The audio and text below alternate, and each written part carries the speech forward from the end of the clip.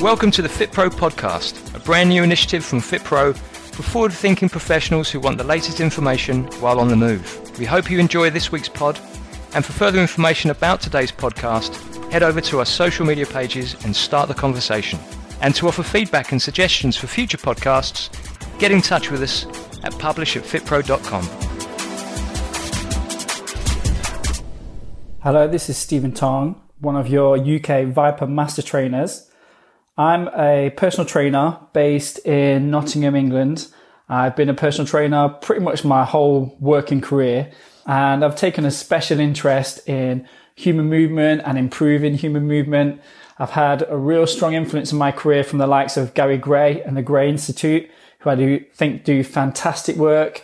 I've also been influenced by people like Ian O'Dwyer and Rodney Corn and the PTA Global team. And I've also been a huge fan of Michel Delcourt, the inventor of the Viper. And I remember in FitPro in Loughborough when Michel first released the Viper, and he gave us a little video taster of what he'd invented and how he'd been using it, and how excited I was at seeing that. And I could not wait to get my hands on the Viper as a tool. Today's podcast is a little bit about lifting and shifting. So it's another way of applying the Viper into your training programs and to try and give you a bit of inspiration to some different ways of using the Viper. So the first thing I want to try and do is help you understand what lifting and shifting is.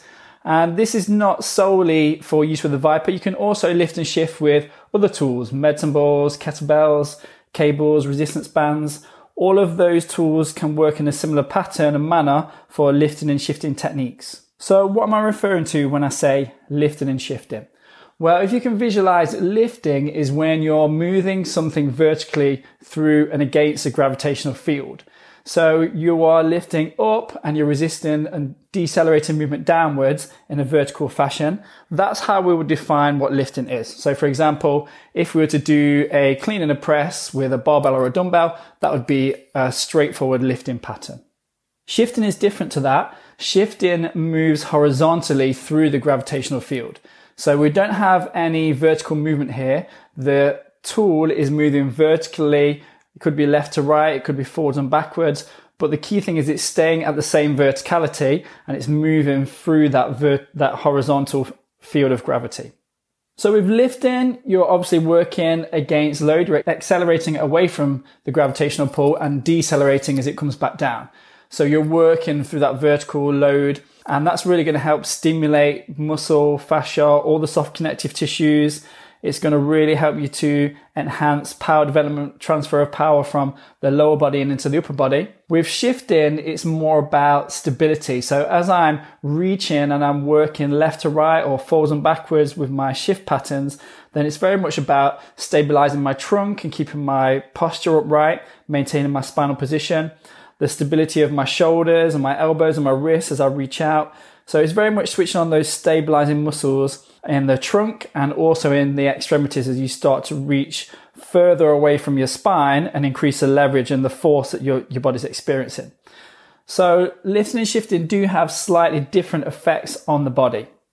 So if you're going to try some lifting and shifting patterns, then ideally you want to do some prep before you do that. You should, of course, warm up before you begin any lifting and shifting type movement. Because a lot of the exercises that I do for lifting and shifting involve a lot of shoulders, I'm going to base this podcast around some of the exercises that I do, such as the Viper lateral shift or the Viper clean and press or the Viper halo, which are very much lifting and shifting patterns, but they're all very shoulder orientated. So a lot of the prep that I do for this is based around the shoulders as well. Usually when I'm prepping for lifting and shifting, I do have a heavy concentration on the thoracic spine. I want to try and open up the chest, the shoulder girdle, so we can get maximal range of motion out of the shoulder joints themselves. If we have too much of a forward flex position, that can limit range of motion at the shoulder. So by really opening up the T-spine and trying to get three-dimensional movement in that area, in that thoracic spine, that can really help benefit us by giving us more range of motion at the shoulder and making it safer to do our exercises and more effective to do our exercises. So when I'm doing my prep, quite often I would start by doing flexion and extension exercises for the mid-back. I would do lateral flexion to the left and lateral flexion to the right. and I'll do left rotation and right rotation, all for that kind of mid spine. And of course, you can make that still a global movement pattern. It can still be a whole body motion, but that's what I'm targeting. That's my thought process when I'm picking the exercises. Can I get flexion extension, right and left lateral flexion, and left and right rotation into that warm-up prep program? You do have to do some lighter work as well to help prep the stabilizing muscles of the shoulders and the hips.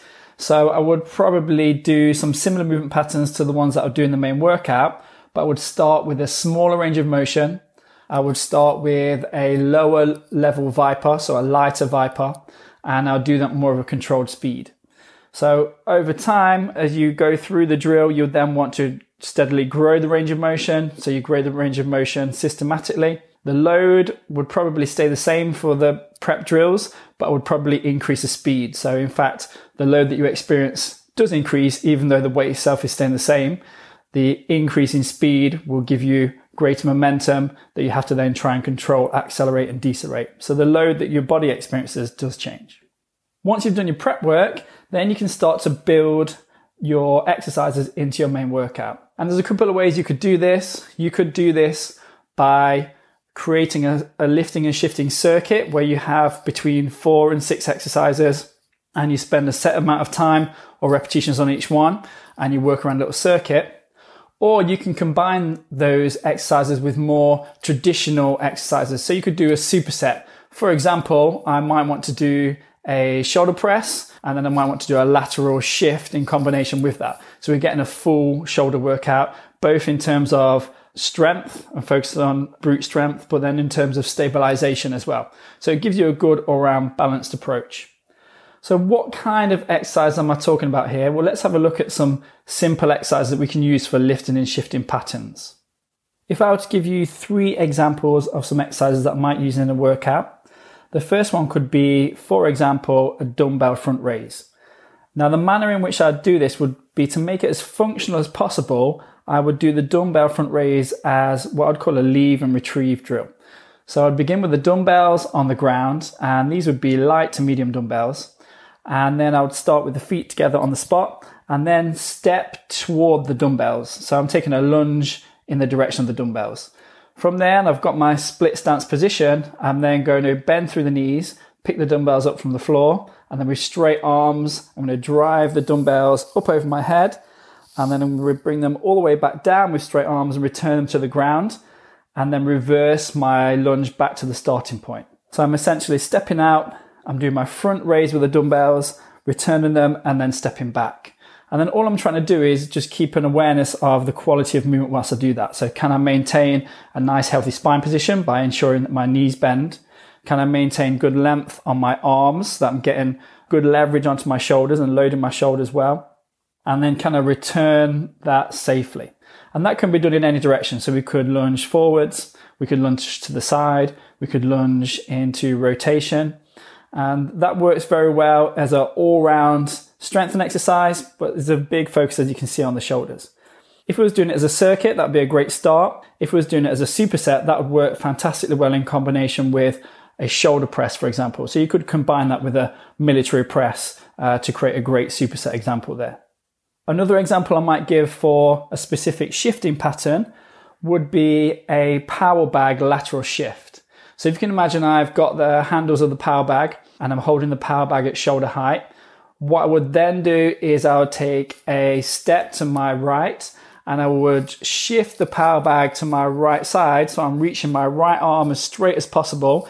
I'm really taking that force away from my spine. The greater the distance you can achieve, the more stability you're going to have to try and find. So those stabilizing muscles have to really work.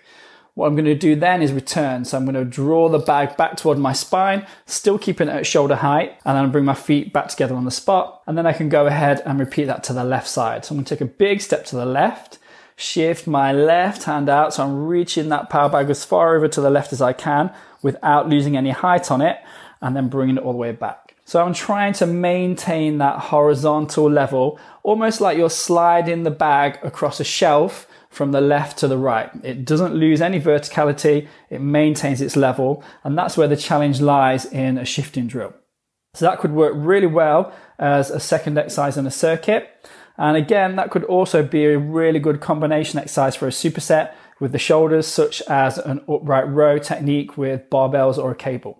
For a third exercise example, we're going to look at a classic Viper exercise, which is the Viper shovel drill. The Viper shovel drill is a bit of a lift and a bit of a shift. So if you're familiar with the Viper education, sometimes we combine those two words and we call it a schlift. So a schlift is where we've got a diagonal movement which is coming across the body, and it's both moving through gravity and upwards or downwards within the verticality of gravity as well. So you have this diagonal movement which goes from high to low. That's what we'd call a schlift. So with the shovel drill, we're doing just that. I'm starting with the Viper, let's say up over my right shoulder.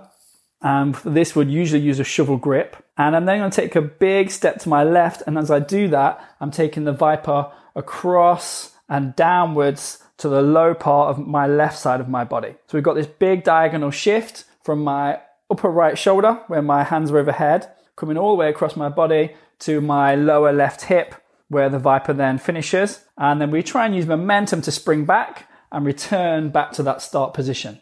So the shovel drill is a very dynamic drill, and it can be done with various foot patterns. So for example, you could have static feet, or you could have stepping feet, or you could have shuffling feet. So lots of variations we could apply to that shovel drill. But this is a fantastic drill for shoulder stability and also for core stability as well. It requires a lot of strength and a lot of control.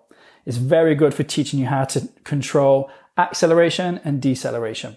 So the shovel drill would be a fantastic addition to, again, a lifting and shifting circuit. But you could also apply that into a shoulder workout again. So we might want to combine that with some lateral or frontal raises or another shoulder exercise of your choosing. And again, that would work really well as a superset to create a good all-round lifting and shifting / shoulder workout.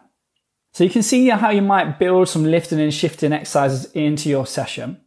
What about if you had to adapt your exercises for different levels? So let's take the example of we're training two different males. One of them is a 16-year-old basketball player and the other one is a 60-year-old fisherman. So they've both got very different needs and very different abilities.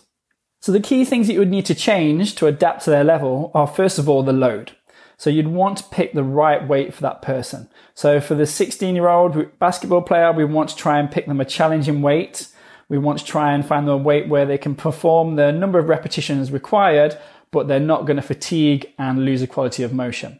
The same is required of the 60-year-old. We want to try and find a weight that's challenging, but it's likely that that weight is going to be slightly lighter if he's not as strong as his younger counterpart. So we could essentially have them doing the same workout, but with different Viper loads, and that could be enough to adapt the level for them. Another thing we could change is we could change the range of motion. So we could reduce the range of motion for our more senior client to make it easier to try and control quality of movement. So we're not going to see any breaking down in positioning. And we could increase the range of motion for our younger counterpart so that they have more of a challenge and it gets their heart rate to a higher level. So adapting range of motion is a really quick and easy way to try and control intensity.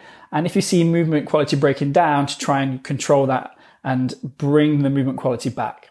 Finally, the last thing we could adapt is we could adapt the speed. So we could have the young counterpart working much faster, so it becomes very much more dynamic and more sport-like, and the senior trainer working with a little bit more slow, controlled speed. And so we don't get the heart rate as high, and we can concentrate on quality of motion again and getting the technique right. So you can see just using load, using range of motion and using speed, we can really control how and adapt how we work with different individuals, even if we are in the same circuit or performing the same workout. That's one of the beauties that I like about Viper. There's so many variables that you can use. You can literally adapt for anyone in front of you. And even with a lightweight, you can give the fittest people the best of workouts, providing you've got the imagination and the structured freedom of the programming to be able to do that. I hope you've got something from this short podcast and I've inspired you to try a little bit of lifting and shifting. Thank you very much for listening, and I would encourage you, please do go and give it a try. Thank you. more information about FitPro education and for details on FitPro membership and insurance, you can visit us at fitpro.com. We hope you enjoyed today's podcast and see you next time.